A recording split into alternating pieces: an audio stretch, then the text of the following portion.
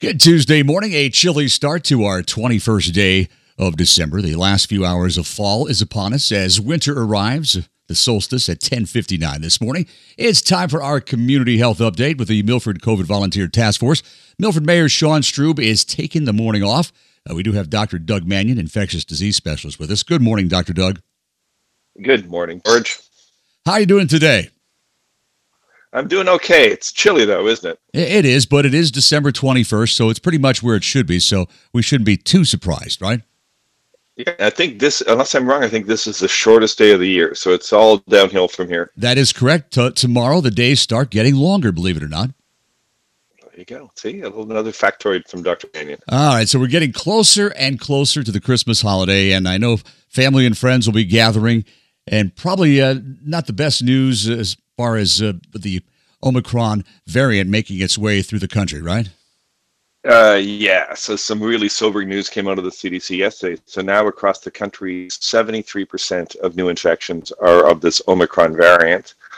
In New York City, it's 90% of Omicron variants is Omicron. And they're predicting that by Christmas Day, it'll be the dominant variant in every state in the United States. My goodness, that just was like a wildfire. Just a couple of weeks ago, there was hardly a case reported.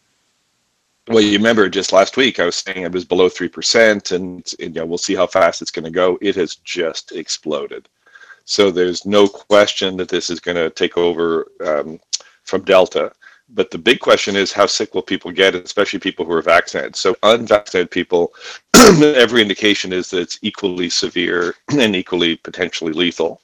In vaccinated people, infection is going to be much more common than Delta, so there'll be a lot more breakthrough infections. But the big question mark is, will fully vaccinated, especially boosted people, get sick? Right now, the belief is no, but time will tell. What about people who have had COVID and have been vaccinated? Would that be an advantage?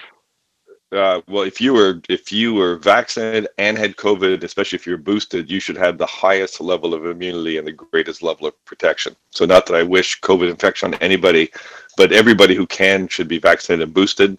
And if you also happen to have been previously infected, then you should be golden. Well, that's good news. All right, Dr. Doug, so where is this all leading to? What is up next? What do you think? Just that it's, I think the White House put out some pretty bleak statements yesterday, especially for unvaccinated people.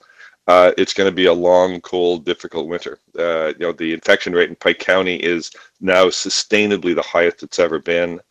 There was a prediction from the head of the National Institutes of Health that, in fact, we could be averaging 1 million infections a day across the country. So the previous record was 300,000.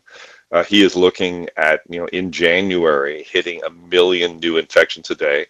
And if a lot of those people are unvaccinated, unboosted, and thus not adequately immune, many of them will get very sick and have to go into hospitals. Already local hospitals are asking people with relatively minor issues like sprained ankles and the like to stay away from the emergency department because they're overwhelmed. So we're looking at a pretty bleak winter, especially for people who are unvaccinated and unboosted.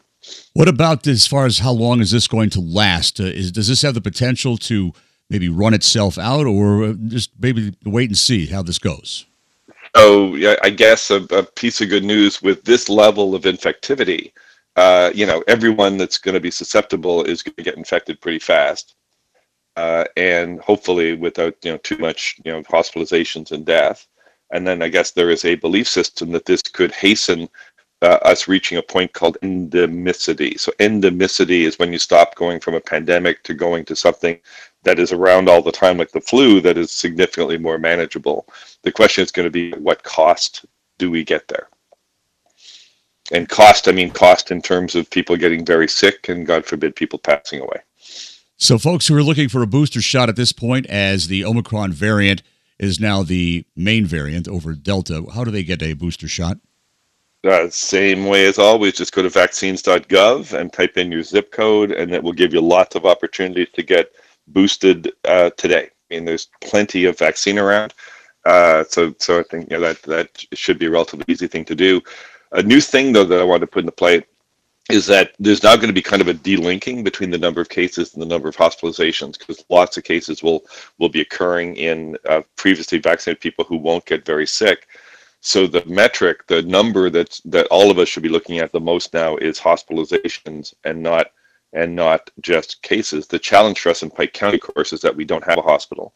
So we need to kind of infer what's going on in Pike County by what's going on in local hospitals. And there aren't good data being published in terms of local hospitalization rates for COVID. And I think that that's going to have to change pretty soon so people can know what's going on. I do give Wayne Memorial credit. They put out a press release, I think, last week, just saying that they're overwhelmed and they really need people to help them out. The most vulnerable remain unvaccinated people over the age of 65. So if there's anybody in your household that kind of meets that description, be very, very careful how you're celebrating Christmas. So if they should get vaccinated, of course, they won't be immune. If they got vaccinated now, they won't be immune by Christmas Day. But the nicest gift that you could give any such person would be to help them understand why it's in their best interest to get vaccinated and to do so. And if they aren't vaccinated on Christmas, take precautions. Wear masks, even indoors, even if you're vaccinated. It seems extreme, but that's what you need to do to protect these folks. Okay, anything else you'd like to add, Dr. Doug? Only Merry Christmas to you, my friend. And thank you again for giving us this weekly forum to help keep everybody informed during this pandemic. So thanks so much, and Merry Christmas to you. Merry Christmas, Dr. Doug Mannion. And when you see Sean, wish him a Merry Christmas as well from all of us here. And we're going to take a week off with the Community Health Update after the holiday. We're taking some time off here, so we'll talk to you in 2022, 2 weeks from today. Can't wait. Happy New Year then. All right. Merry Christmas and Happy New Year. All right. Thanks, Dr. Doug. Take care, my friend. Bye-bye. Cheers. Let's check out your Lake Region forecast.